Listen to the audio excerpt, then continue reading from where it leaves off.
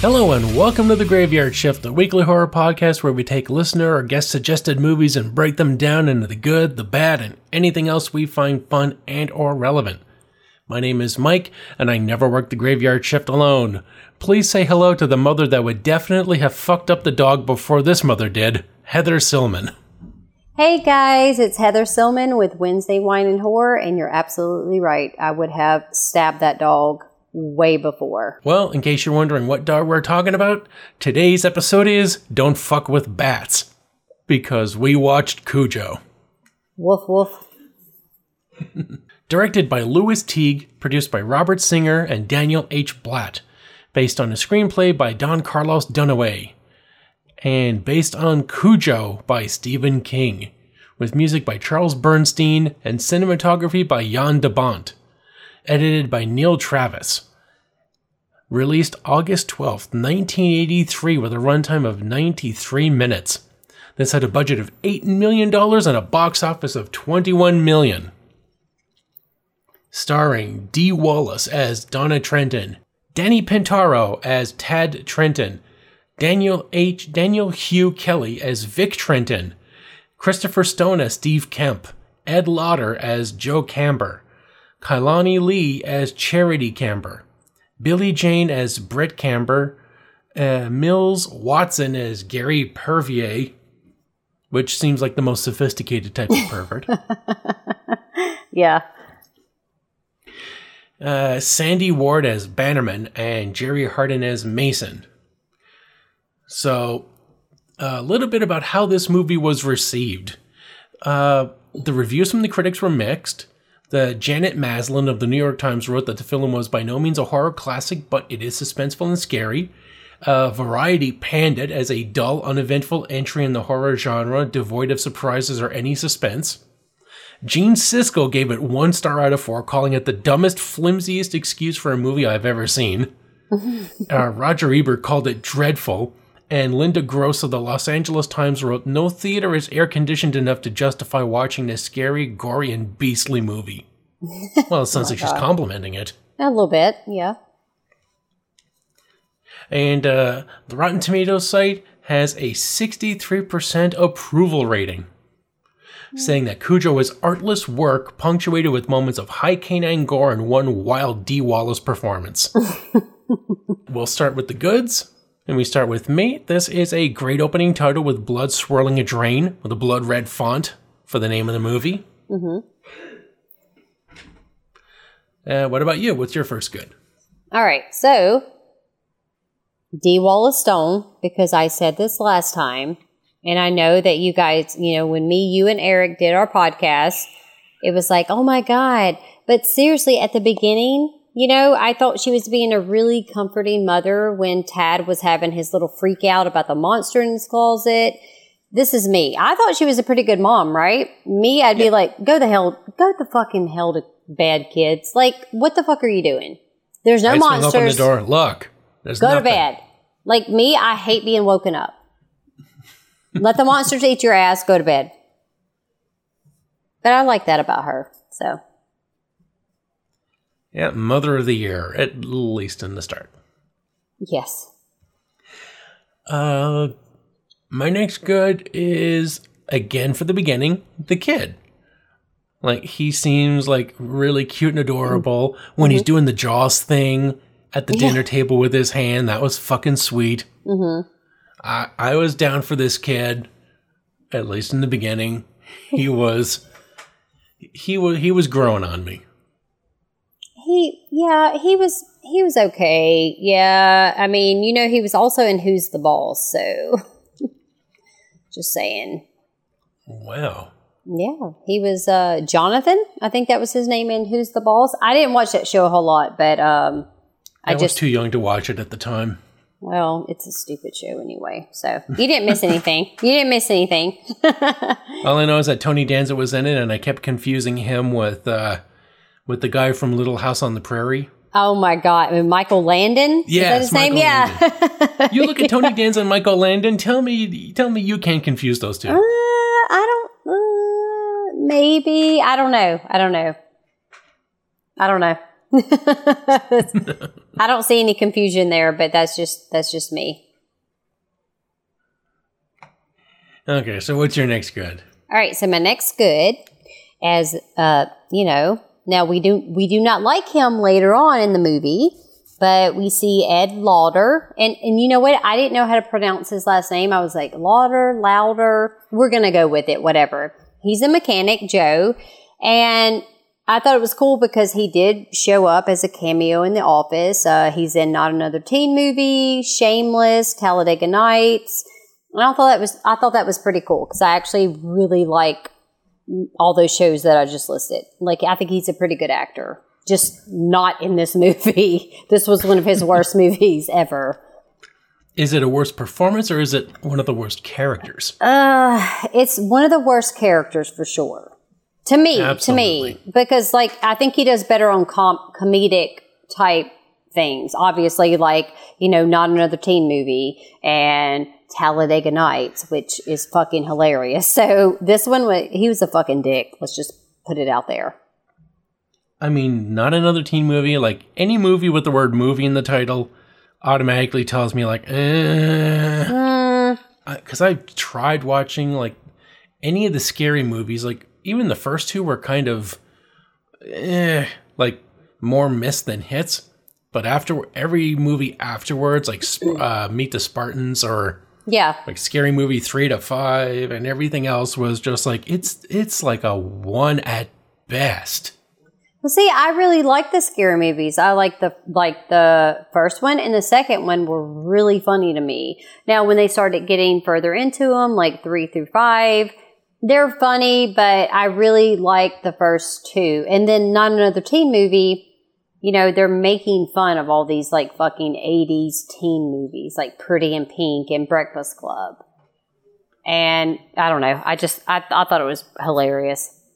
Yeah, when I think it was Allison Hannigan in a fat suit dancing to like My Milkshake, and I'm just like, yes. I'm out. I'm fucking out. I can't do it.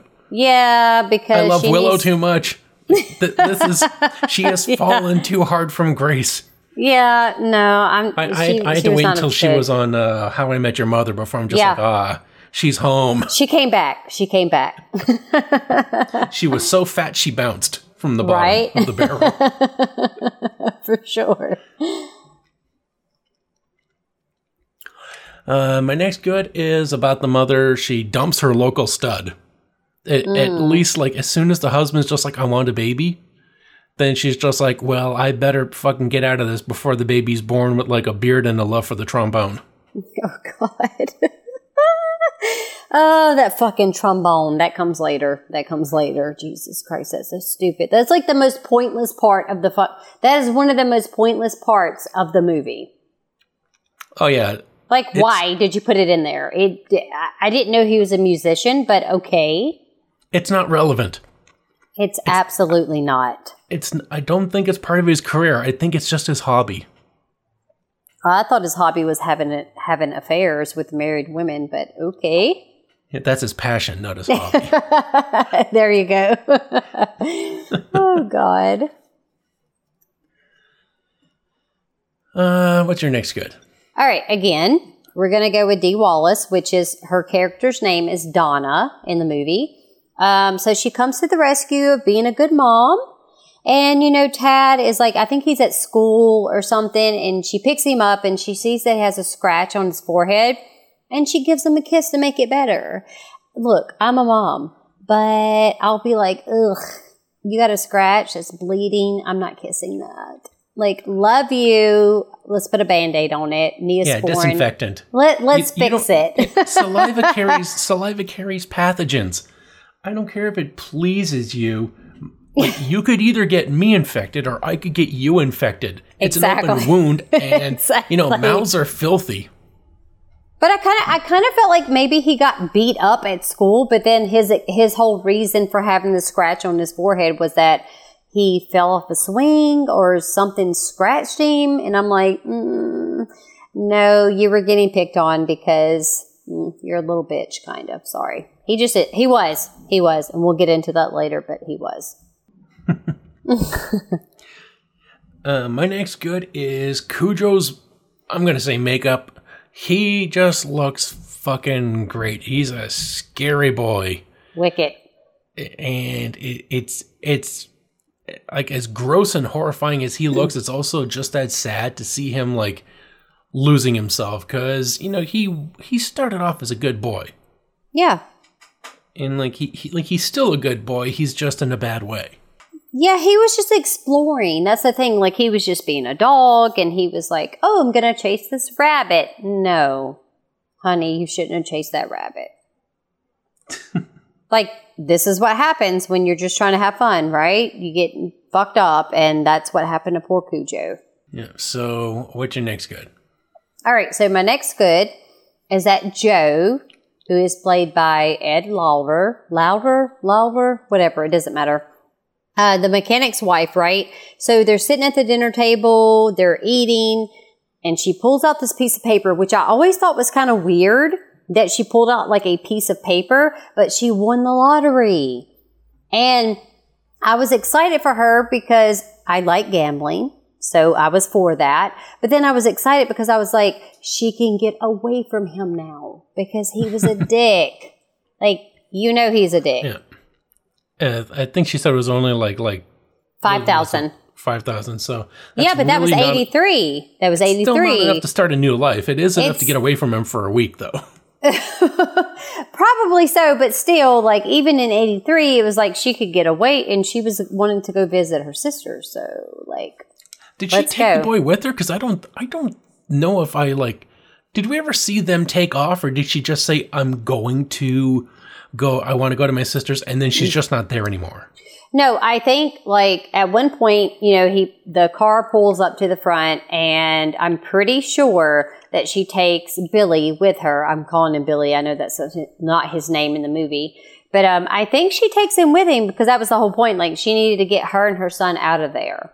She wanted to go see her sister, so hopefully she took him, because I never see him again from after about the beginning of the movie. Like, he's gone. So yeah, that's what I was concerned about. It's just like, wait a second, is he one of Cujo's silent victims? I don't think so. Cujo didn't really murder a lot of people in this movie. He didn't. No, not too much. Like, even though he was very sick, he was still about as good a boy as he could be. Mm-hmm. Although, like, every time I saw him, I was just like, he should have been a Rottweiler or something if you want to add a real sense of menace. Because right now he's just like, he's like a big fluffy teddy bear. Well, he's like Beethoven, right? So to me, I'm like, he's given Beethoven a bad name because that was the same dog they used as Saint Bernard. So it's like Beethoven is like this little mischievous, like, oh, I'm this little puppy that gets into everything but doesn't get rabies. But in Cujo, they have like the most family-oriented dog get fucking rabies. Like, why not make it a pit bull or any other dog? Any other dog would have worked. I hated that. I really did.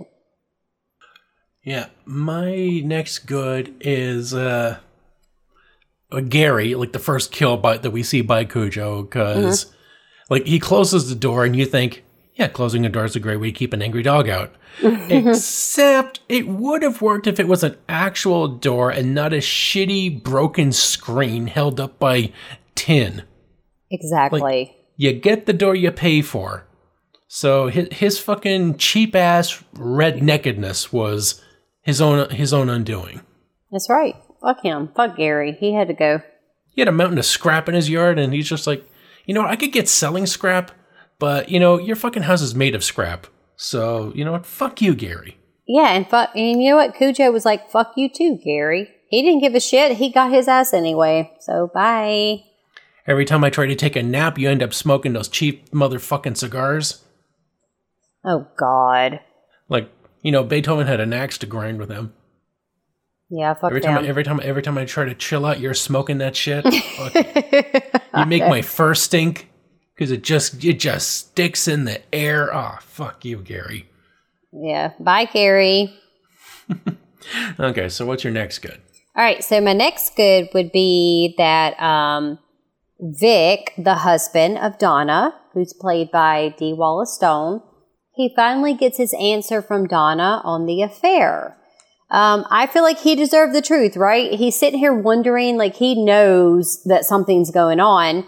And she finally tells him, like, yeah, I'm fucking your best friend or our best friend. I don't really know where he came in. But there was also a little funny moment in there. It was like right after that scene. So Vic, the dad, he's fixing the car and he starts to like cuss. You know, he's kind of like getting frustrated. And Tad comes out and he basically retracts what he's saying. And that, I think that's funny because I think we've all been there with our parents, or especially like if your dad worked on anything, it was that whole rule like you learn cuss words from your dad. Like, you know, fixing something in the garage or fixing something. It's like, you know, Vic's just trying to fix this piece of shit, that fucking car. My God. That was the worst part of this movie, that fucking car. Oh, that Pinto. That you think you think the movie would have ended with them backing into Beethoven and then the car explodes. Right? That car needed to explode way before they got to the fucking, what would you call it, the mechanic farm? I don't, like, who has a mechanic shop out in the middle of nowhere? Literally in the middle of nowhere. Yeah, you think you'd want to have a car in places where, you know, if people have a broken car, they'd be able to push it or have it towed in a reasonable amount of time. Yeah, you're not, like, he had a bunch of, like, old cars in his, on the land or whatever, but none of them look like they were ever fixed or being fixed. It's like, what are you actually doing here? He's like Gary. He's just collecting a mountain of shit. He's like a hoarder. Oh, God. Yeah. Send A&E out. Well, they would, but everyone on the farm is gone. Right. For sure. Well, I feel good for the family. I mean, you come home, the asshole that's like fucking up the family is dead. So he's gone. That's a good time. His asshole friend is also dead, so he won't be coming around the house. That's right. Drinking beer and making a fucking mess in their house. Yep, fuck him. Staring at the wife because she knows he's staring at her, but you know, it's so gross. The hubby's friend, and if he's not upset about it, then you know she won't be able to complain about it to him. She's not going to get any support from him. Nope, she sure the fuck isn't. Yep. So now they can start over and get the fuck out of Ass Crack, Maine, or wherever they are. Yeah, I don't know where they were at. I think they were in the town of Castle Rock. Okay. Yeah. Oh, yeah, they were. Shit, I should have remembered that. But, yeah, they were. But, like, I'm not going there, so it doesn't matter to me. So, was that your good or my good? That was my good. My next good is when Dee Wallace is just ready to get out, and she goes, "Fuck you, dog." And then the engine just dies. And you could just tell the dog's thinking, "Fuck who again?" Exactly. I love that part. I loved it. It's like the fucking irony. And, well, obviously we know that she's not the best wife ever. So it was like, oh, and this is my thing too. I have to say this. Like, she's driving the car off. It finally starts or whatever. But she almost kind of stops it. It's like, why didn't you just keep going? Why did you need to tell the dog to fuck you? Like, just fucking speed off and go. At least get to the end of the driveway. Yeah, as soon as it works, gun it. You don't just, like, stop so you can, like, spin out and zing that dog with a one-liner. Exactly. It was like, that was one of the, like, I would almost say, like, a what the fuck moment, but it was stupid. It was a waste of time because guess what? Your car died on you. That's what you get. It can't be a what the fuck because it's too out of left field. It drives the fucking plot because it's now the reason she's stuck there. Like, that's right. It's not bizarre. It's just fucking dumb. She was pretty dumb. I'm just saying. She was pretty dumb in this movie. Oh, yeah. Maybe the D in her name stands for dunce. Or dumbass. We don't need the A, just the D. So, what is your next good? All right. So, my next good would be that Joe's wife, the mechanic, Joe, and the son, they get to go see their sister and they get away from him. To me, I was excited. I was like, Joe's a fucking dick. Like, basically, when she's telling him that she won the lottery, She's like, please let me go see my sister. Like, I got you a present, so give me one. And you can tell right then and there that there's no appreciation in the marriage. Like, obviously he's kind of abusive. He drinks a lot. He's a piece of shit. And she just wants to get away from it. And I don't blame her. Yeah, she's cooking. He like grabs her by the arm. It's like, what the fuck? She's about to feed you, man. She's not making a fire. Like, just don't be a fucking. It's like Stephen King can only write abusive men and rapists. Like, that's. Well, he was an alcoholic, back then. He was really bad alcoholic. So he basically. And a cokehead. Okay, exactly. But he also, little fun fact, if you don't mind, he also did not remember when he wrote the novel for Cujo, he didn't even remember writing this. That's how bad he was in alcoholism. Like that he was bad. Also with Maximum Overdrive, he didn't even remember directing it. He's just he just woke up a few months later, and they're just like, "Yeah, the movie's looking good. We're going to be having it out in a few years." And he's just like, "Wait, what movie?" Exactly. Like, I drink a lot, so I'm thinking, like, maybe I should start writing stories. Maybe they'll be turned into motion pictures. I don't know, but yeah. So there you go.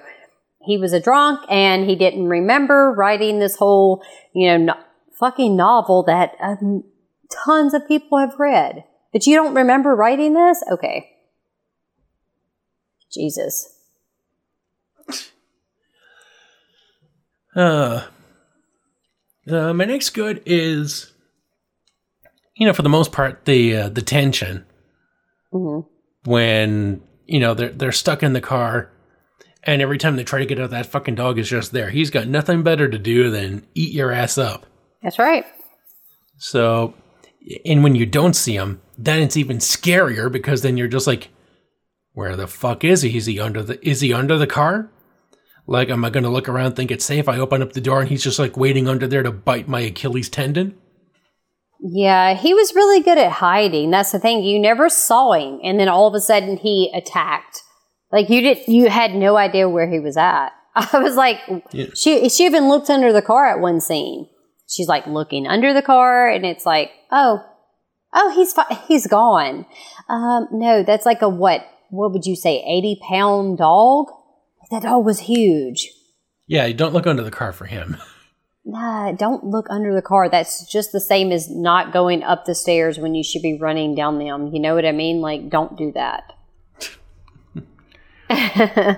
Yeah, so like just the tension and the isolation. Like, although conversely, like this entire movie could have been solved with a cell phone. Yeah, they didn't have cell phones in '83, but you just be like, "Hey, sheriff, there's a rabid dog here," and then they would bring a crew that's hopefully the police would bring a crew that's trained to de-escalate a situation with a rabid animal, and not just bring out the SWAT team. I mean, either way would be fine, but... I mean, they could have just shot him with, like, a tranquilizer or something, right? If they had an actual... if they called someone, like, animal control, they would have shot him. The dog would have been... Okay, he wouldn't have been able to attack everybody. He would have been fine. Like, there you go, end of movie. Yeah, so... They definitely wouldn't... It's just like... This dog is just like almost every episode of Seinfeld, and that a cell phone would have just resolved it instantly. Right? Fucking technology. Fuck, I hate technology. It's ruining played out plots and comedy bits. It is, for sure. Remember all the times where you were stuck and you couldn't talk to anybody?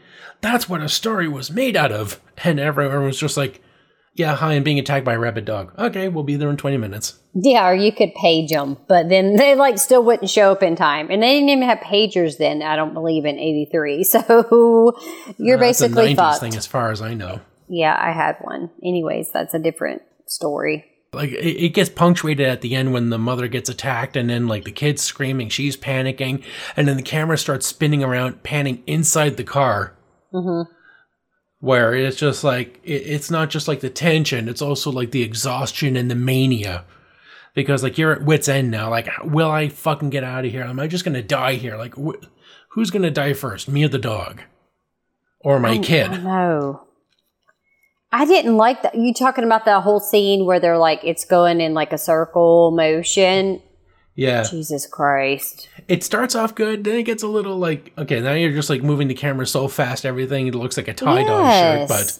It's stupid. I didn't understand that part. To me, another unnecessary part in the film, but you do you, whatever, if it was needed. It got unnecessary. Like, it's a good that kind of like, that's spoiled halfway through. But Exactly. it started off good.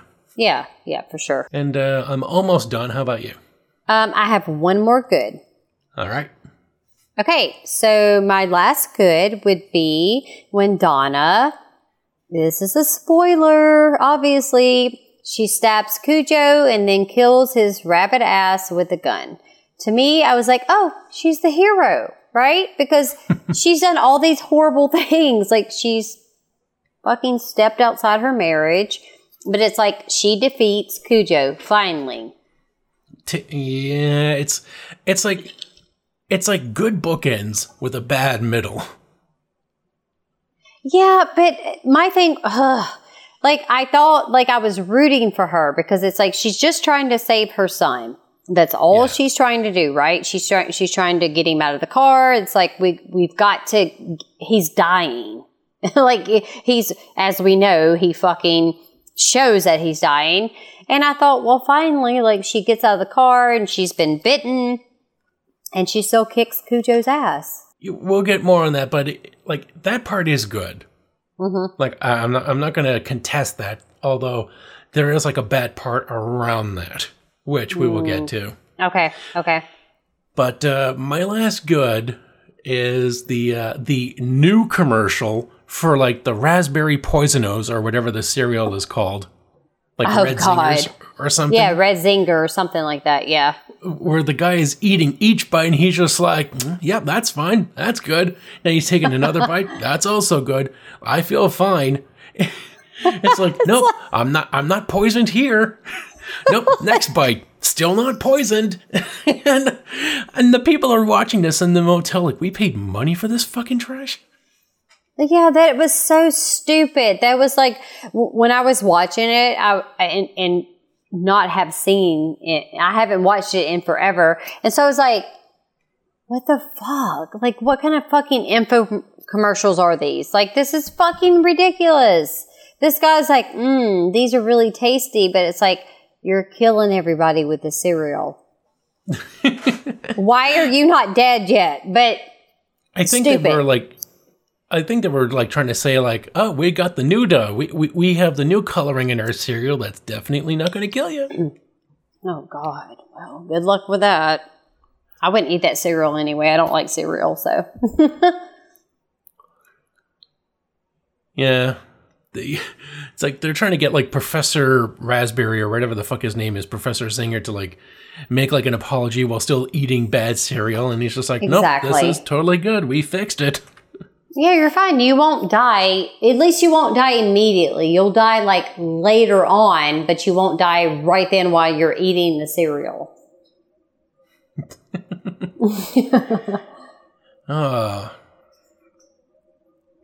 So my next...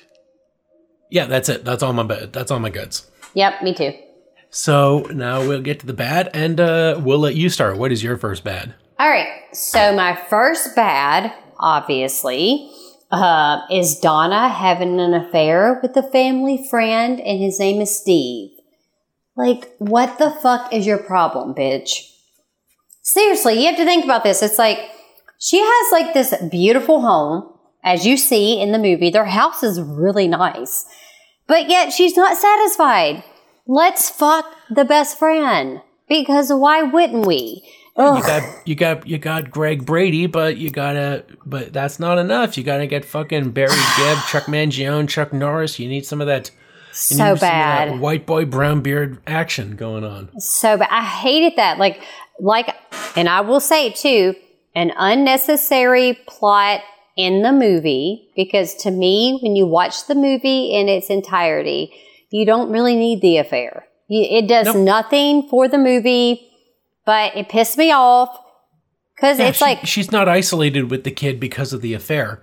No, she is going to get the fucking car fixed. So the affair meant nothing. It doesn't mean anything. Even at the end, like the guy she cheats with, he comes by later. He grabs a knife, and you think, oh, he's going to show up, threatening to kill her or something. But he's going to get attacked by the dog, maybe even kill the dog, or at least like provide a distraction while she runs away, and then like she finds a knife on his dead body, and he ends up saving her accidentally. Like you keep thinking at some point he's going to fucking matter. That this whole affair is going to matter. But he, like, disappears after that. There's, like, you don't see him again. He gets arrested for trashing the house off screen. They don't find him, like, going up to the farm. Like, even then, even if you wanted to give, like a bit of a red herring or something, you could have him, like, finding a note saying, like, we're going to the, well, she wouldn't leave a note because he's not there to read it. Yeah, but you'd think he'd be like going up to the mechanics to come after her. Then the cops arrest him. So nobody ends up going to the mechanic's place because, they arrested him. So they got to bring him in. So he ends up being a distraction. So now she's isolated even longer. Like, do something that makes this matter. Yeah, but she didn't. All she did was have sex with this bearded fucking Guido. Like, barf. Barf. I know. It's like he better be a damn good lay because he's got a fucking bad personality. Yeah, he's a fucking psycho. But we'll get into that later. But yeah, he's fucking crazy. For sure. Yeah. I mean, like my first bad was if somebody woke me up with a trombone, I would smother them with it.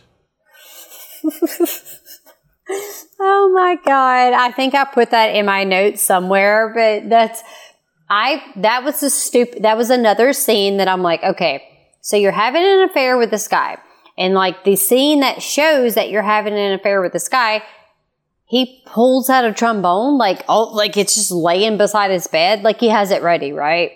Oh, let me wake you up, ho. Like what the fuck is happening? He's not even playing like a song. He just like blares a note into it just to wake her up, and then he starts chuckling. Like.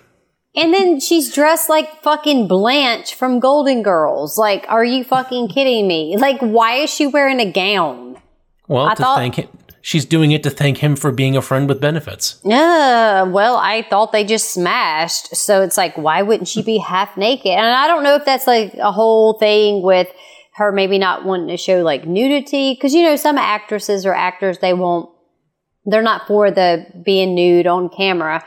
But it's like, this bitch had a moo-moo on. A moo-moo. That's what we call it. Well, did Dee show the double Ds in any other movie? I don't recall. So it must have been a no nudity clause then. Yeah, she probably didn't want to show her tits. Damn it. That would have been more interesting. Our loss. So what's your next bad? All right, so my next bad, again, deals with Donna. So she shows up to Steve's house. Steve is the guy that she's having the affair with. And to me, I'm like, okay, you couldn't have just called him, but she shows up to his house and she tells him that she can't see him anymore. Okay?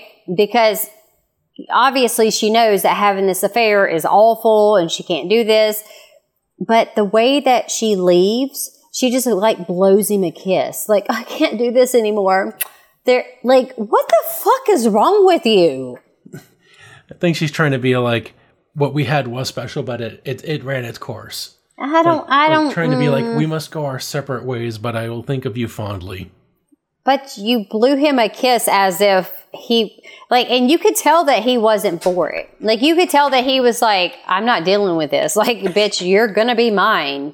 He looked like it at first, where he's just like, well, okay, that's how you feel. And I'm just like, wait a second, is Stephen King writing a man who's actually like competent and emotionally stable?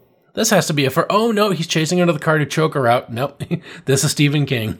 I feel like I could have wrote this movie for Stephen King because I'll be honest with you, like if for anyone that's seen the actual film, it does kind of jump all over the place. And there's a lot of stuff that doesn't really make any sense to make the whole film. Like if you were trying to make a film about a rabid dog that has rabies, I feel like you don't need to necessarily add in an affair and this whole like serial conspiracy bullshit. To me, it should be more focused on the fact that there's this dog that is rabid and it's trapping this, mother and child into this car. And I would have gone a different direction with it, but that's just me. Sorry, Stephen King. You think that if you really wanted to, make this dog imposing, it should have been a dog that like gets taken out hunting. So it's a dog that, and you can demonstrate the beginning of the movie where the dog is like leading an animal into a trap so that, its owner can hunt it or shoot it or let the human chase it into a place where the dog will finish it off. Like, exactly. Like, you begin the movie by showing that the dog has like, he's loyal. He can be violent, but, out of loyalty to his master and his family, like he only does it to put food on the table or to, to do what they that they ask of him. And then he uses those tactics later on in the movie when he's rabid. So it's like the, everything they trained him to be is now being turned against them. Like follow Cujo more, make it about him. Exactly. Like, for half the movie or 2/3 of the movie, it ain't even about him. No, it's not. It's like they put in this whole affair and then you put in this whole serial conspiracy and then you kind of get lost from the actual like point of the movie. The movie is about Cujo getting rabies, not about Dee Wallace opening up her cat so a trombone player can put his notes in there. No. Like, come on. Come on. Man, if anybody woke me up with a fucking trumpet, I'd be shoving that trombone slide up their ass. Oh my God, I fucking hate being woken up. Oh, he would be dead. Like, affair over, bitch. Affair over. We'll talk about the serial subplot later, because that's a thing. But for now, my next good is the fucking Camber family. Nobody fucking notices or cares that Cujo has a chunk of his nose missing. He came home. It wasn't like the bat barely bit him, like a little nick, and then by the time he got home, like it healed over. That would have made some fucking sense. If he goes home and his nose is bleeding, by the time he gets back, he's just got like a little scab there. Exactly. And, like nobody would notice it over a black nose. They'd be fine. But he's got like a fucking gouge in there, like someone just like jammed their thumb into his nose and pulled it out. Like half his nose is missing. Like the top half of it is missing. It's like chunked out. Those bats didn't bite him. They fucking ate him. And I know. Nobody says, "Oh, Cujo, what the hell happened to you?" Like, I'm going to go, like, nobody even acknowledges it, like, tries to, like, wash it, disinfect it, or take him to the vet to get checked up on. Again, this movie would have been fucking solved for... Even forget the absence of a cell phone. This would have been solved if this family had any fucking care for this poor, beautiful creature. Yeah, they didn't, though. If they took him to the vet, they would have been like, listen, he has rabies. Say your goodbyes before it gets worse, but I have to put him down. And then Cujo would just be like a nice, sad movie where, like, it's like Old Yeller, but, taken care of properly rather than making a 10-year-old shoot a dog. Yeah, I was going to go with the Old Yeller thing, but, Yeah. And also this would have been fine if this family ever took him to get his fucking shots in the first place. But they didn't because that dog just stayed outside the whole time. If you notice that, it's like that even at the beginning, the dog was like running around in the fields and chasing rabbits. But I guess like that's what dogs do. I don't know. No, nobody ever takes him to get his shots taken care of. Like nobody cares about this dog's health. They just leave him to his own devices because like it's like they tolerate his presence more, like care about his well-being. Yeah, I think that the son was the only one that really kind of cared about the dog, but even then he didn't show much concern for the actual dog. He mentioned it, like Cujo was growling, and none of it was just like, oh, we should probably get him looked at. No, the father's just like, oh, okay, fuck it. Yeah, well, the fucking dad's a dick, so we know this. Yeah. So, what's your next bad? All right, so my next bad is when Donna, she tries to start the car again. Jesus Christ. All right, it starts up, and you see that Cujo's watching them, and then she says, fuck you, dog. But then guess what? The car fucking dies immediately. Is that bad or is that like karma? It's like, karma. Exactly. But it was so funny because it was like, I hated this scene because she finally gets it to start. It's like, oh, okay, we can get out of here. I can get my son some help. Like, we can get the fuck out of this situation. No, she fucking stops the car to look at the dog, to insult the dog, like the dog had something to say back to her. Like, what was Cujo going to say? Fuck you too, bitch? Like, the dog wasn't going to say anything. And so, why didn't you just speed off? I would have sped off. I would have ran over everything. Just saying. My next bad is, fuck, I hate this mechanic. Like, he's roughing up his wife at dinner. She says, I won the lottery. Well, first, like, the son says, like, he's pissed off because there's an engine hoist in the barn, and he's upset about having, the proper tool to do his job, his business. Yeah. And the son's like, yeah, I got it for the shop. And he's like, we can't afford that. And I'm just like, well, you know what? If you do business with that fucking thing, it will pay for itself. Like, that's what you fucking do with a business. You don't just like exactly. You don't just like have no supplies and expect to get anything done. That's why there were all those cars in like his land. There was like all these like broken down cars. I turned the lug nuts on the tire, but the car won't start. The engine won't turn. I don't fucking know what happened. And they're like, why don't you fix the engine? Like, I took out the spark plugs. What do you want? To actually examine the engine, but that thing's really heavy. And then that's when he just fucking stopped. That's the thing. The engine's too heavy for me to pick up and look at. He's over it. He didn't care. He's like, I fix things that only require a screwdriver. It's like, oh, I fixed this. And it's like, you didn't fix anything because there's like 10 cars in your fucking driveway. If I have to pull anything out of the car, it's a write-off. Exactly. Oh my God. And then when the wife talks about winning the lottery, he doesn't even fucking smile or anything. She just like, he doesn't give a shit. He says like, thank you, as if it's just like he's taking the money. Bitch, no. And then he's smoking with Gary, and he's talking about hitting up broads and taking in baseball, like broads, baseball, and beer. And he doesn't want to do it alone. So I'm just like, oh, so you're going to take your wife's lottery earnings and fuck around on her. Like, can Stephen King not write absolutely deplorable people? Like, do they have to be like mustache twirling villains?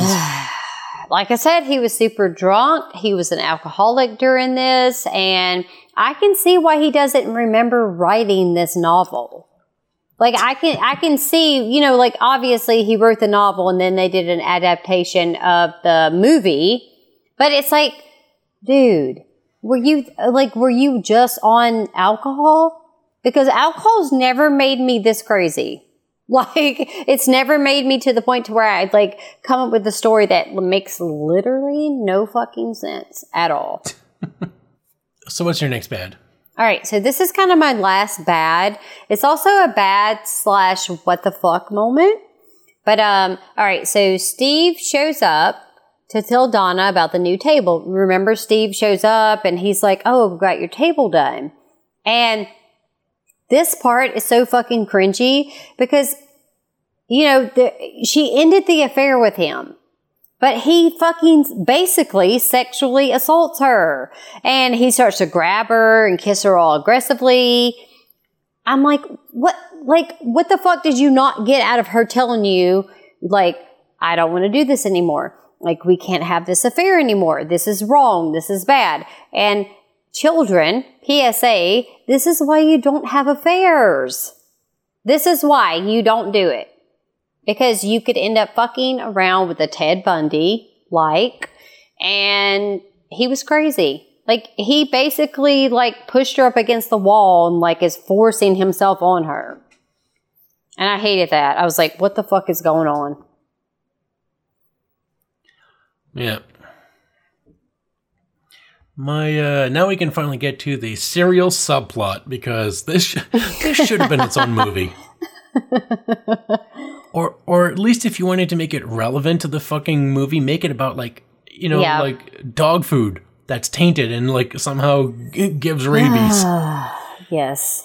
And then, the guy would be like, listen, instead of recalling it, let's just, silently, stop, get rid of the contamination. And then... Exactly. And then he's responsible for this bad batch of food getting into the town. The local dog pound gets a bad dose. They all escape. We get basically, horror version of Jumanji. Yes. Yes, very much. But instead, he has to go on a business retreat or something to discuss. It's not even they're an advertising agency. They're not the company.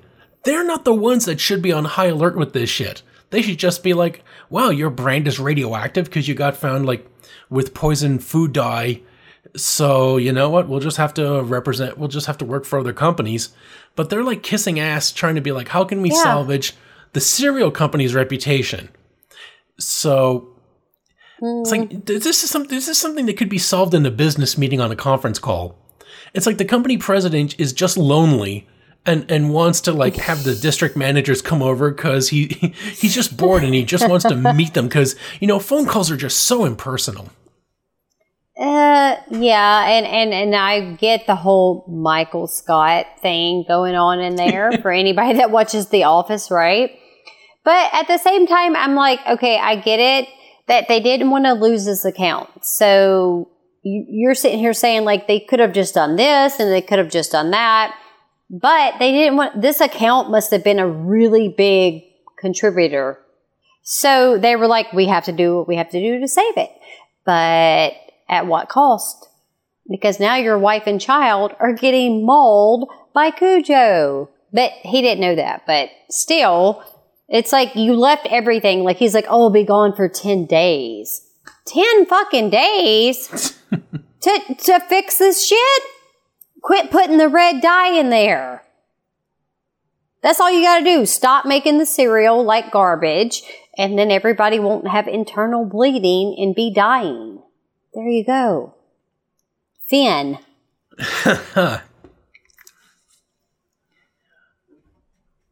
So what is your next bad?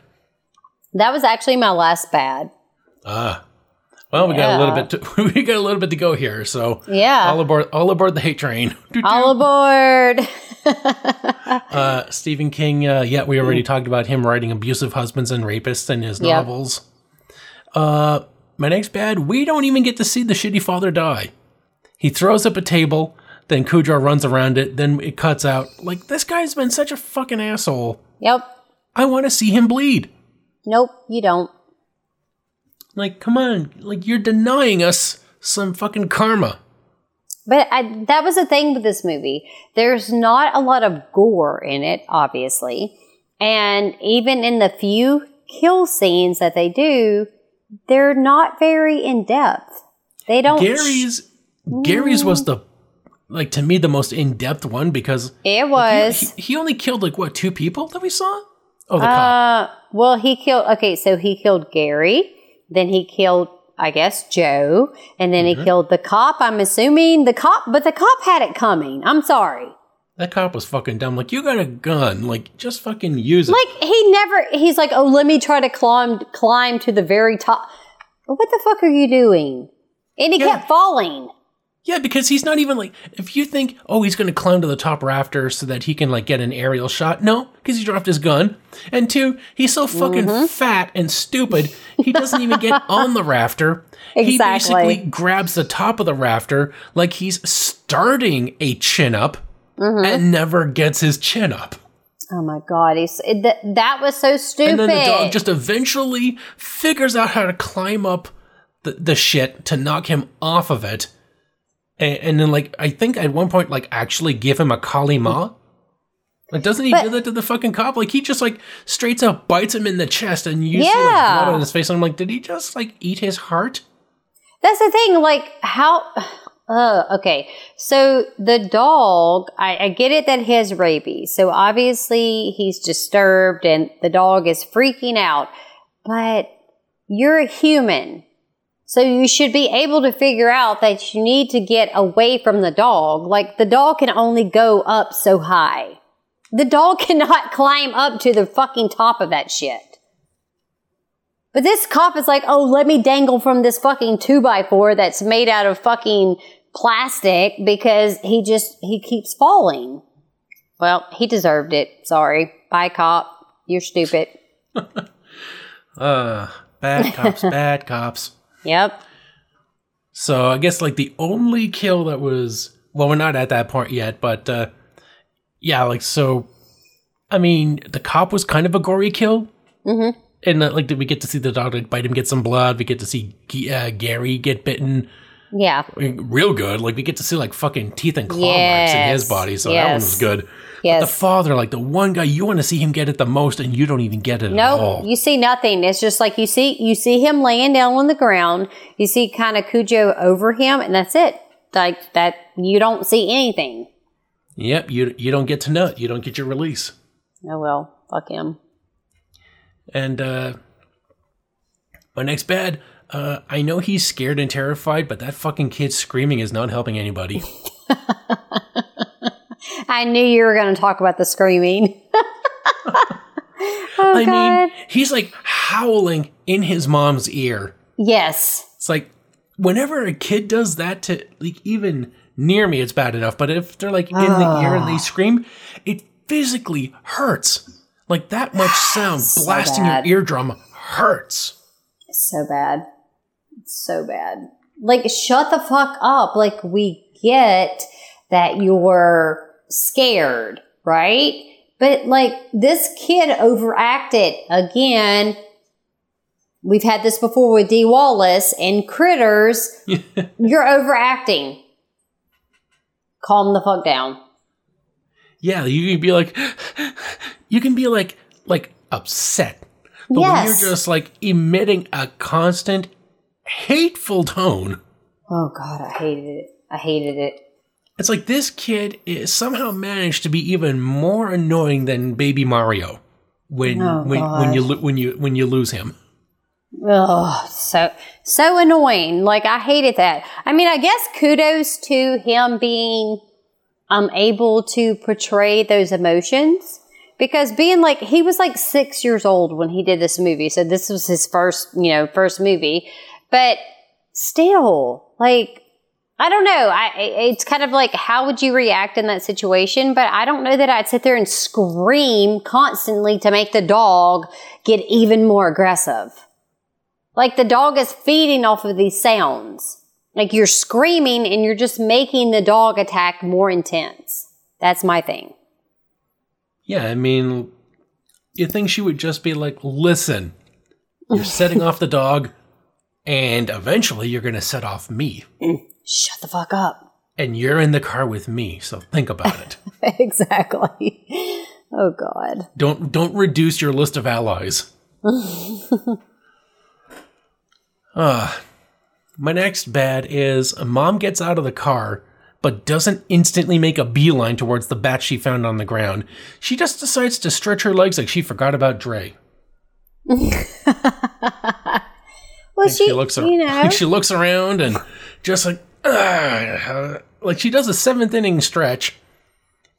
And I'm just like, you have not seen this dog die or collapse in front of you. No. Fucking be aware that he is out there. Run towards the weapon. Yeah, exactly. No, she like stops to like look. She does like a perimeter sweep of the car. It's like, if that dog was anywhere near you, he would have fucking started growling or scratching or coming towards you. Exactly. Use your fucking ears. He's not under the car. Quit checking your undercarriage. Yeah, Well, whatever. I just assumed that she was just like in the mindset of like, I have to escape this. I've got to find a way to. I think the whole point was that she was trying to get inside the house. They had a phone, and so she needed to call for help. Well, yeah. But she also saw the bat first, so you think you would run to the bat, secure the weapon, then you can make sure the dog's not around you as you get the kid. She's not the brightest Christian in the Bible, okay? She's not. She's not. Obviously. She had an affair. Do you think she's that smart? No. And I think my final bat is when right immediately afterwards, after this failed perimeter sweep, the dog fucking just pounces on her, mauls the fuck out of her. Yes. And then we see like her like spending the night in the car. She's all fucked up. She's wrecked as shit. And the next night she wakes up, blood and bruises are no longer on her face, as if she fucking healed up like Wolverine. Like she just sweated the blood out. Movie magic. Movie magic. It's like they temporarily forgot, oh, wait, we have to keep her hot. Like, she has to be distressed, but she still has to be fuckable. Yeah, she looked pretty good, though. That's the thing. Like, she was very cute. I did not like her haircut because I'm channeling the Brady Bunch meets, like, a pixie cut meets a mullet. I'm not sure what's going on. I didn't like it. They could have done something different with her hair. Come on now. She was married to Greg Brady, so of course she had to be like Mrs. Brady. He does kind of look like Greg Brady. Honestly, he does. Oh God. So I think I'm out of bads. Okay. What about what the fuck? You got any? Oh, I got some. All right. So my first what the fuck moment is, Jesus Christ. Steve wakes Donna up by playing the trombone. Okay.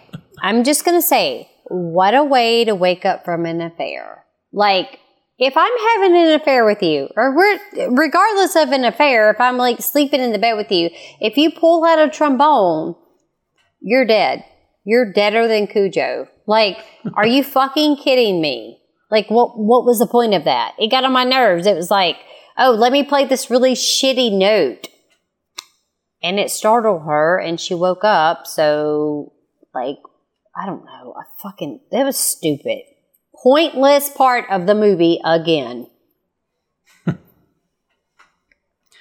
My first what the fuck is, why did they bring the car into the mechanic for the first time when we see it giving so much trouble? It's knocking, rocking back and forth the next day. Like, it's the reason that they go back. Mm-hmm. Like, why the fuck why did they bring the car in the first time? Yeah. Either the guy fixed it, or like, what did he was just giving them an estimate? Like, what did he fix that didn't get detected or checked the next time? Like, this was in like a day or two afterwards. Yeah, I feel like they couldn't fix that car because it was such a piece of shit. But that was just me. But yeah, they didn't really, like you said, they didn't fix it. It was like, oh, let's take it here, but we do nothing about it. And it's still a piece of shit the next day or the next couple days. It's just like the affair. It was simply there to have people do something while waiting for the actual movie to start. Yeah. Like, all they did was, like, they introduced the family to Cujo. But it's not like Cujo knowing them comes into play later. Like, he's attacking anybody that shows up. Exactly. So there's no need for them to be like, oh, hey, Cujo, what happened to you, boy? Like, you've changed since I last saw you, yesterday. For the first time. Exactly. And you're like, is this Cujo or Carjo? Come on. I hate that car. Like, it's such a piece of shit. Like, anyway, we'll get into that later, but yeah, that car is a piece of shit. So what's your next what the fuck? All right, so my next what the fuck is all right, so the dad, Vic, So, he helped.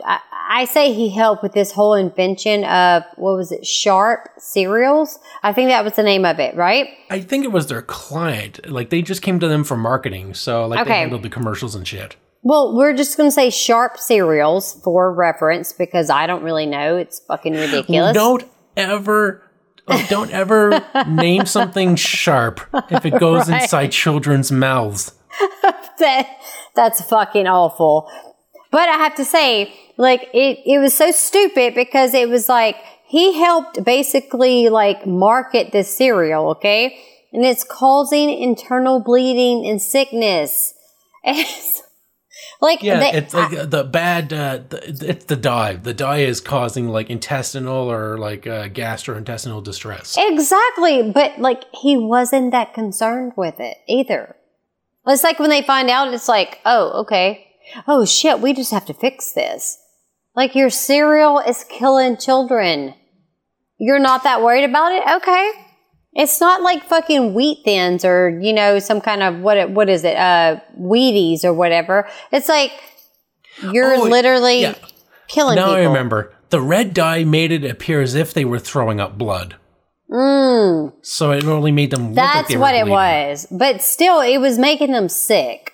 Nonetheless, I think it was still making them sick. And, of course, like the news people go in there and they make it seem like it's way worse than it is.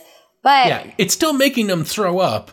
It's just they're throwing up red dye and they're not actually throwing up blood, but they're still throwing up. Yeah, that's like, don't eat that cereal. At least people can keep down Captain Crunch now. That is Sharp cereal. That shit will ruin the roof of your mouth. Children, beware because that cereal is dangerous. Tastes Be good, more though. worried about that. Oh, I love it. I love the crunch berries. Do you think maybe, like, Captain Crunch cereal was, like, a metaphor for, preparing children for relationships? Or at least, like, toxic ones. Like, the ones that will just feel so good and, like, just make you feel so gratified will end up hurting you. That's true. I think so. Because it's really just true. like, listen, or it's made by a bitter man who's like, listen, you got to put up with the pain for the good stuff. It's like, to him, all relationships have that much pain in them. Well, but it's like, listen, you put up with it. Well, you do. You do put up with a lot of shit during a relationship. But I'd rather just eat the Captain Crunch. It's better. It tastes better. My next what the fuck is the kid's seizure. Mm-hmm. Well, I don't know what the fuck this is, and neither does the mom. This is new to her.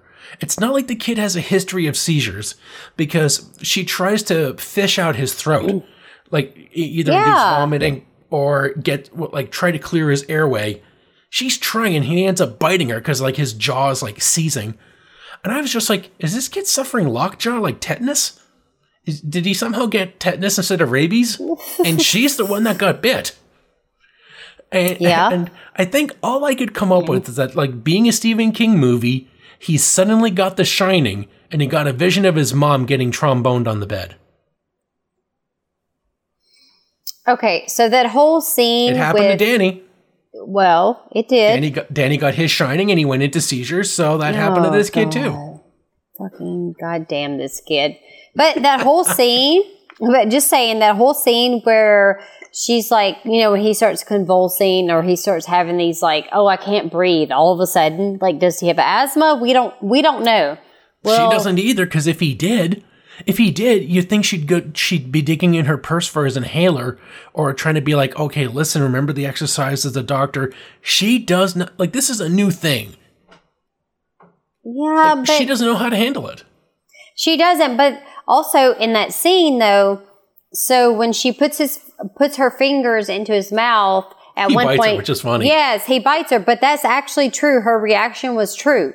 That was not like let's pretend. No, he accidentally bit her like a couple of times. So her reaction was real. It was like, I would have slapped the shit out of that kid. Like, if you bite me, like, I get it. He was 6 and he was that was his first movie, but he bit her ass.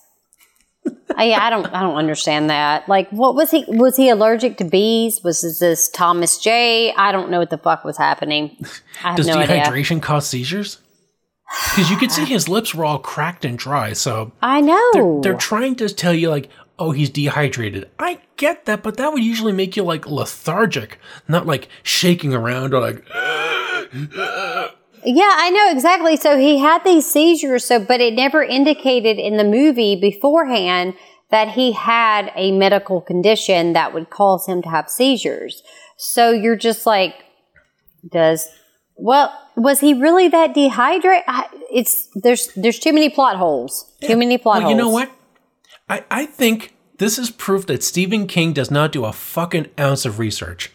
No, because he was drunk. Thinks dehydration causes hyperventilation, and True. And look at Cujo. He thinks that rabies causes eye pus. Yeah, and that doesn't, because you know your facts. Yeah, it doesn't. I mean, when an animal has rabies, they'll either become slow, lethargic, and paralyzed, or they'll be like twisting around. They'll be hallucinating. They will be. Like, this dog just seemed angry. And for some reason, like, he had, like, pus eyes, which, I've seen pus eyes in cats, so, animals get colds.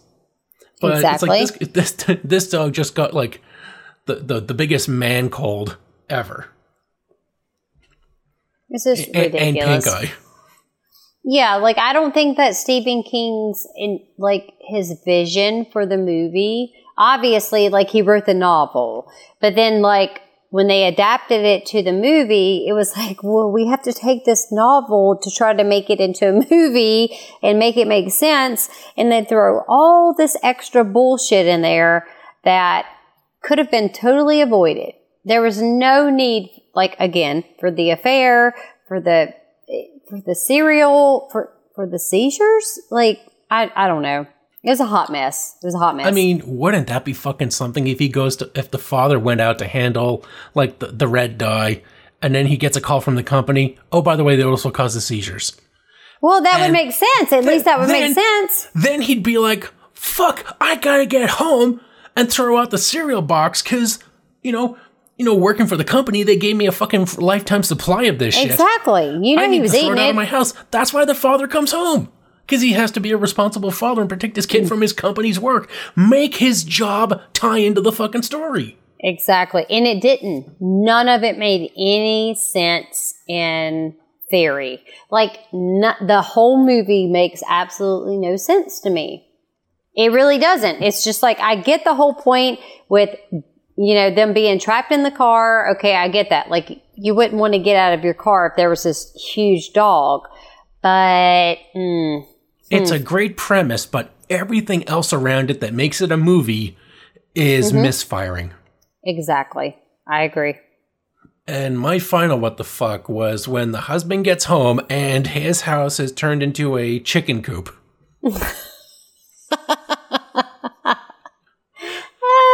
Because there are feathers all over, like, up the stairs, on the floor leading to the bedroom. The bedroom is covered in white. It looks like a fucking porn set. For like a lesbian, it looks like a lesbian pillow fight happened. Oh God, Slumber Party Massacre!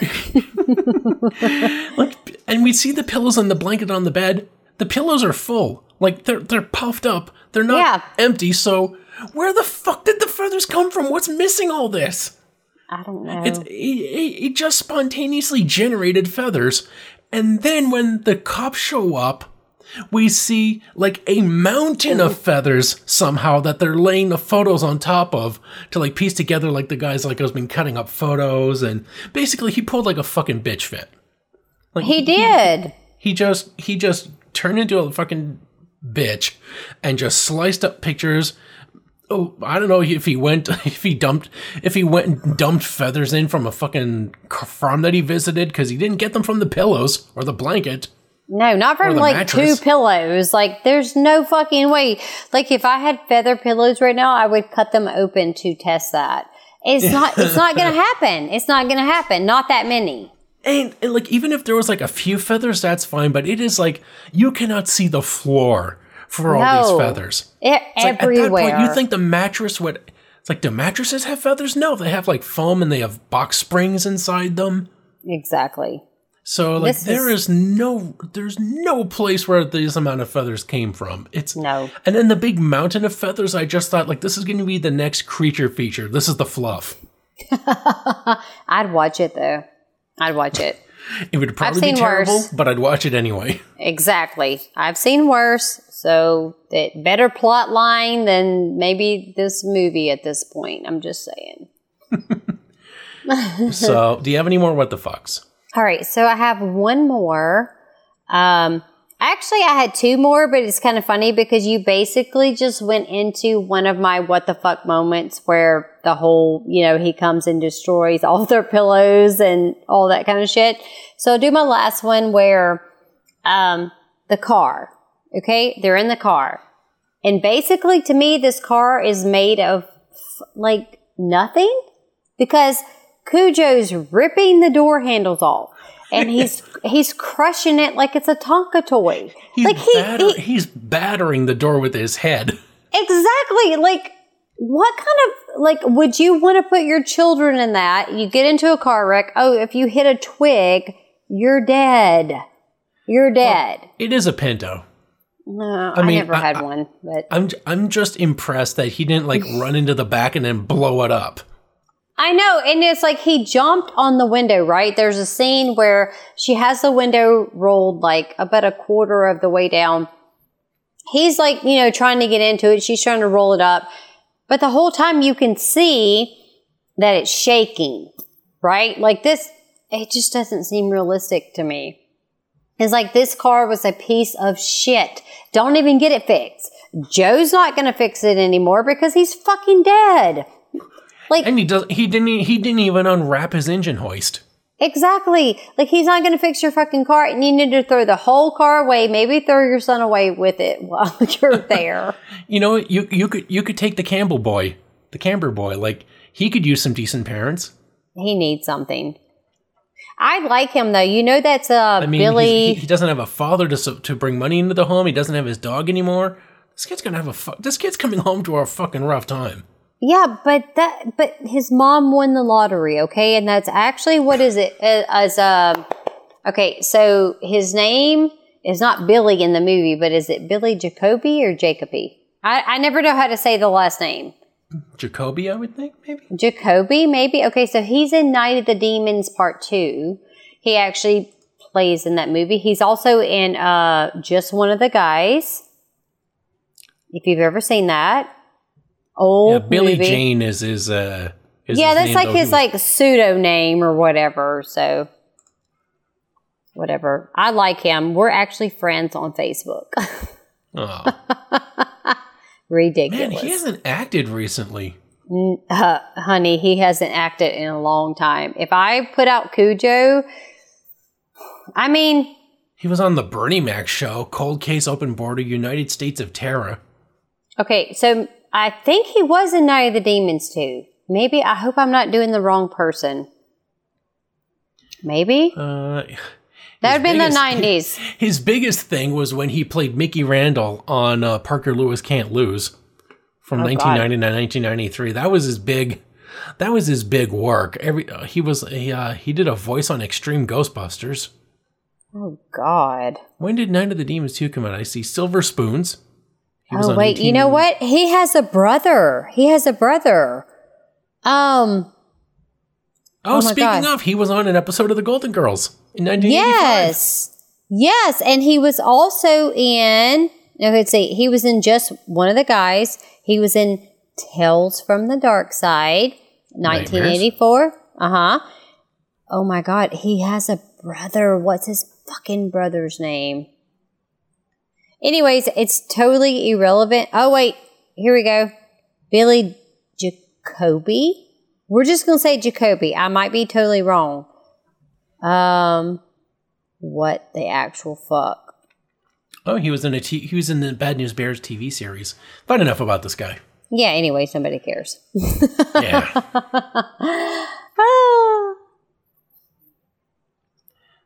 Yeah, so that's it for my What the Fox. So I guess Me I'll too. take it to the kill of the week.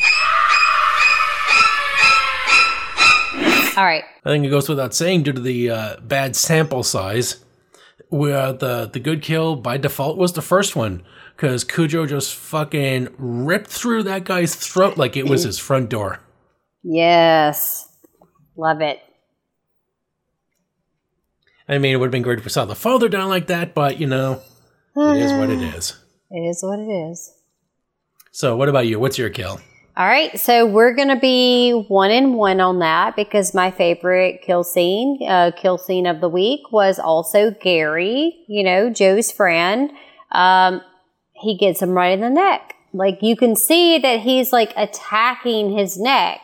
And you see him convulsing and shaking, and I just felt like the build-up to that kill was so good. It was good. Like, he's choking on blood, plus his esophagus is being clamped down exactly by a fucking Saint Bernard. Exactly. When you say Saint Bernard, it makes me be like, oh, that's nothing. But this Saint Bernard did not have time to play, and yeah, that was my favorite kill scene. Favorite of the three. Yeah. I guess you would say three.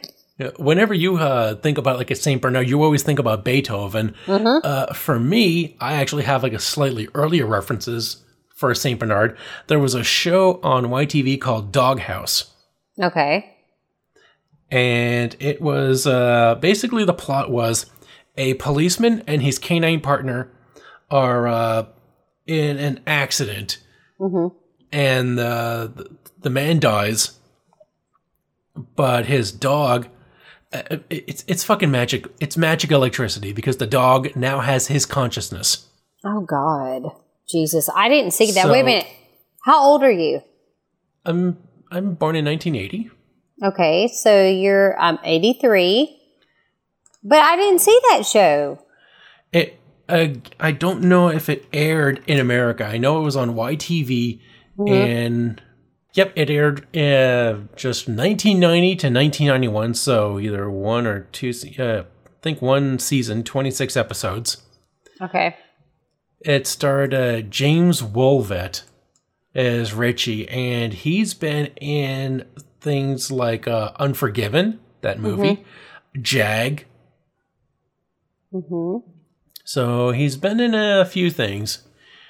But yeah, the dog is he's just he's like a talking Saint Bernard in that movie, and his name is Digby. Oh God. Yeah, the opening title, if you can find it, is it's like very quaint and like sitcom-y. But it's it basically ends with like Digby's in the doghouse, and then you hear like a saxophone like wah, wah, wah, wah. Oh God. So it's basically a dog living with his sister-in-law, like helping her raise his nephews while, just being a dog. So I definitely didn't see that. So that must have been a Canadian, like, I'm just saying like that. I don't ever recall even hearing of that. So yeah, it is not, I can't even find a picture for it on IMDb. Not even like some cover art. Or anything. Is that good or bad? I don't even know. Oh, it says country Canada. So it was a Canadian sitcom. Exactly. So that's why I didn't see it, because I'm not in Canada. Canadian ham. I'd have to see if this is available somewhere, because I'd have to see if it holds up. I guarantee it doesn't. Because, again, I would have been 10 when this came out, but yeah. I know the idea of a former cop / present dog is something. It sounds awful. That was... Hey, 10-year-old Mike loved it. So that's okay. So that is... that's about it. Oh, one more thing. The rating. And as for me, I'm going to give this 3 bowls of tainted cereal dye out of 5. Because it's like the very core essence of the movie is handled fairly okay, like a 3 out of 4 for that. Like 75% of the core is good, but like nearly 100% of everything around the core is pointless distraction, filler, and doesn't serve the plot at all. It only pads out the length, because if you talk about, like, it's like, what's the point of Cujo? A mother and her child are isolated in a car while a rabid dog taunts them. Yeah. That's about maybe 30, 35, 40, 35 minutes. Yeah, exactly. It's not much of the movie at all. It's like the last part of the movie, barely. Yeah, not even 35. I was being generous. It's like 20 to 25 minutes. Yep. Of it is the actual essence of the movie. So that's it's hard to really make peace with. It is. So how about you? What's your rating? All right. So I also give this 3 out of 5 mangy St. Bernards. Because, kind of the same reason as you, I felt like, okay, the whole affair thing made no sense to me in the movie. It really didn't bring anything to the film. And the cereal thing, like, I get it. Like, okay, we had to have something to, like, I feel like that's just a filler. The affair and the cereal thing is just a filler in the movie, because apparently Stephen King was on the juice and he's like all over the place. But the thing is the context of the movie is about a dog that has killer rabies that's trying to, kill this mother and her child.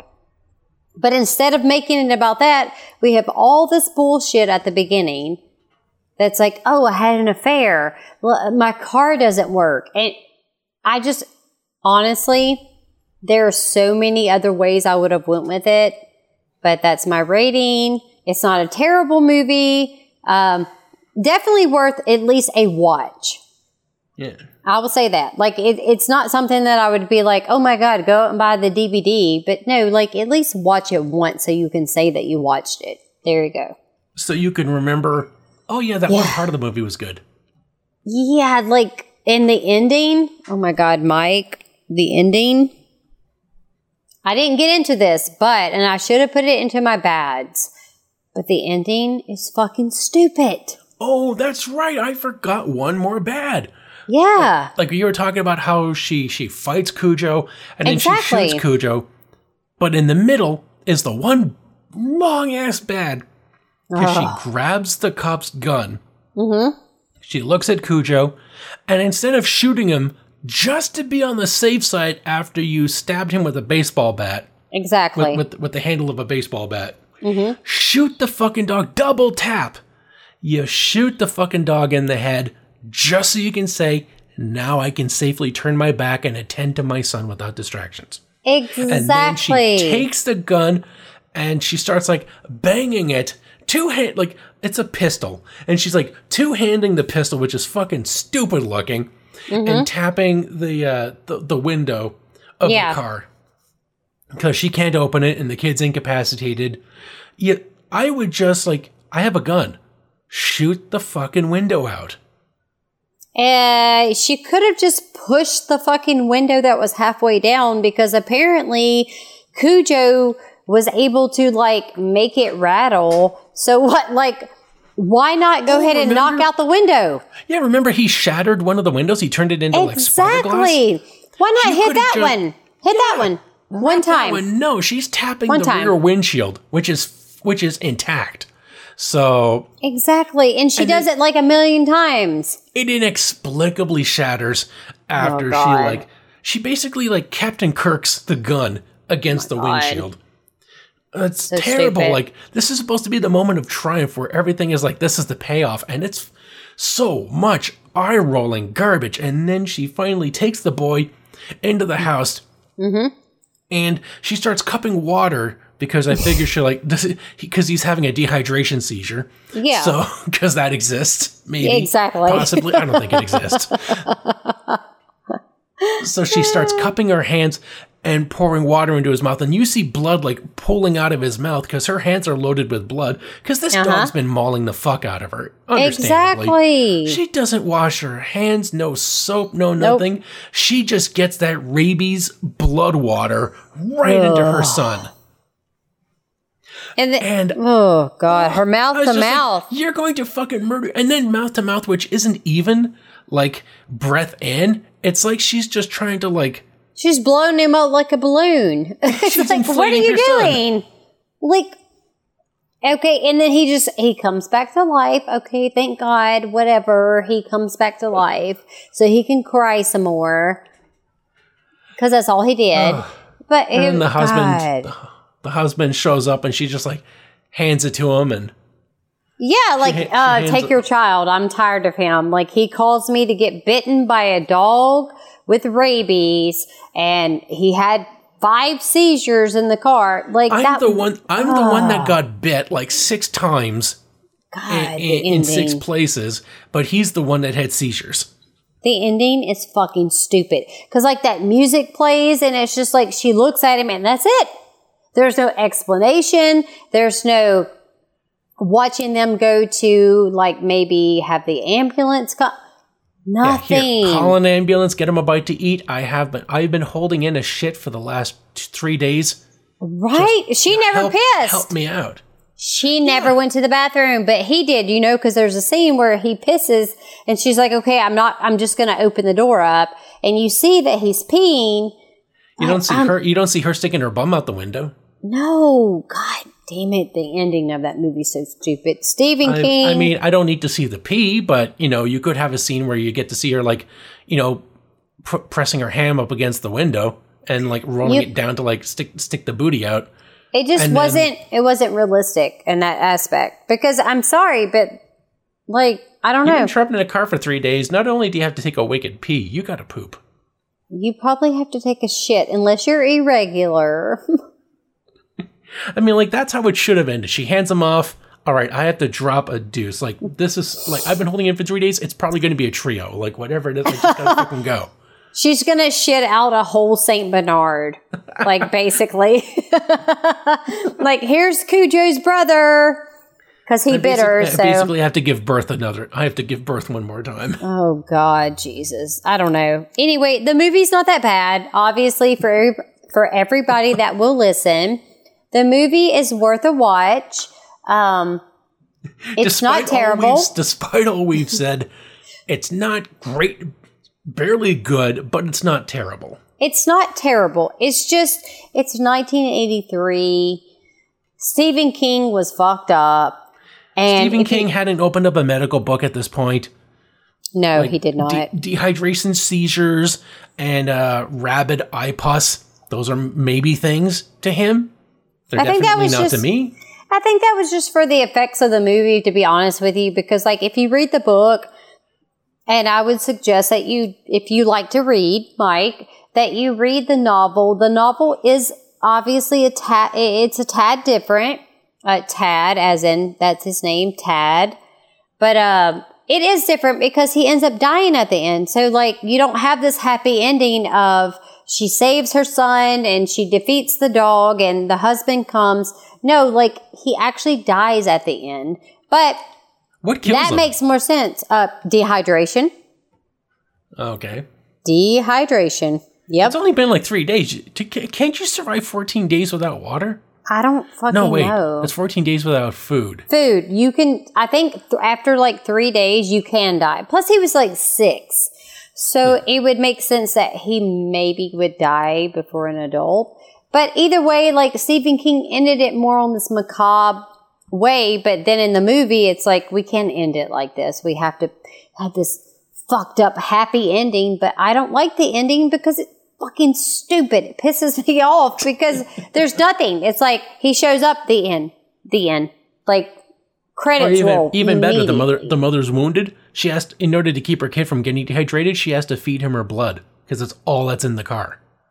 Oh my God, by the time it's done, something. Drink the pee. Like I don't know. Like people say that you can do that. Drink the piss. By the time it's done, the kid's a vampire.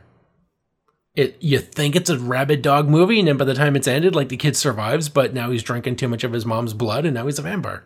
It's like 1983 Twilight. That's what he looked like. Like, seriously. Baby Edgar. Oh, God, please. He wasn't sparkling. Anyways. Anyway, that's our review. We hope that you had a great time listening to us, as hopefully a better time listening to us than we had watching this movie.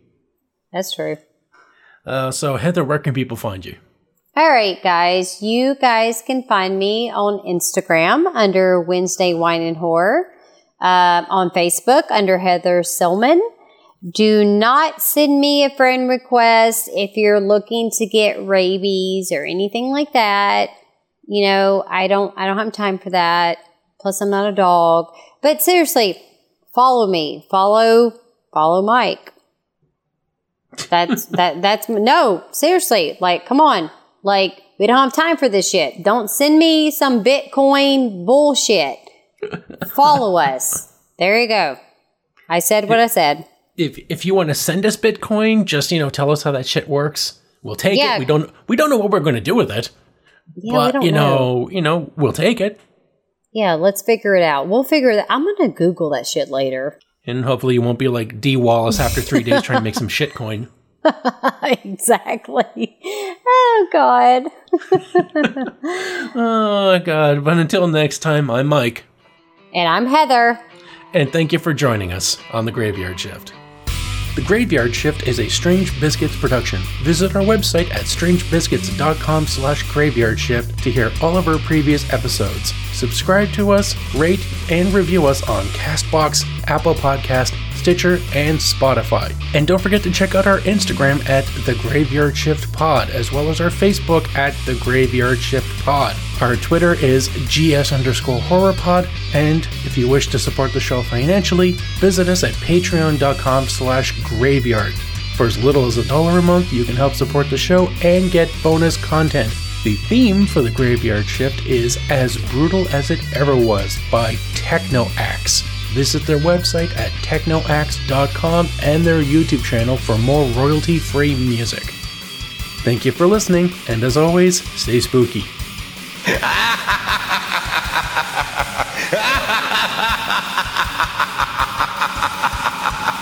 ha ha!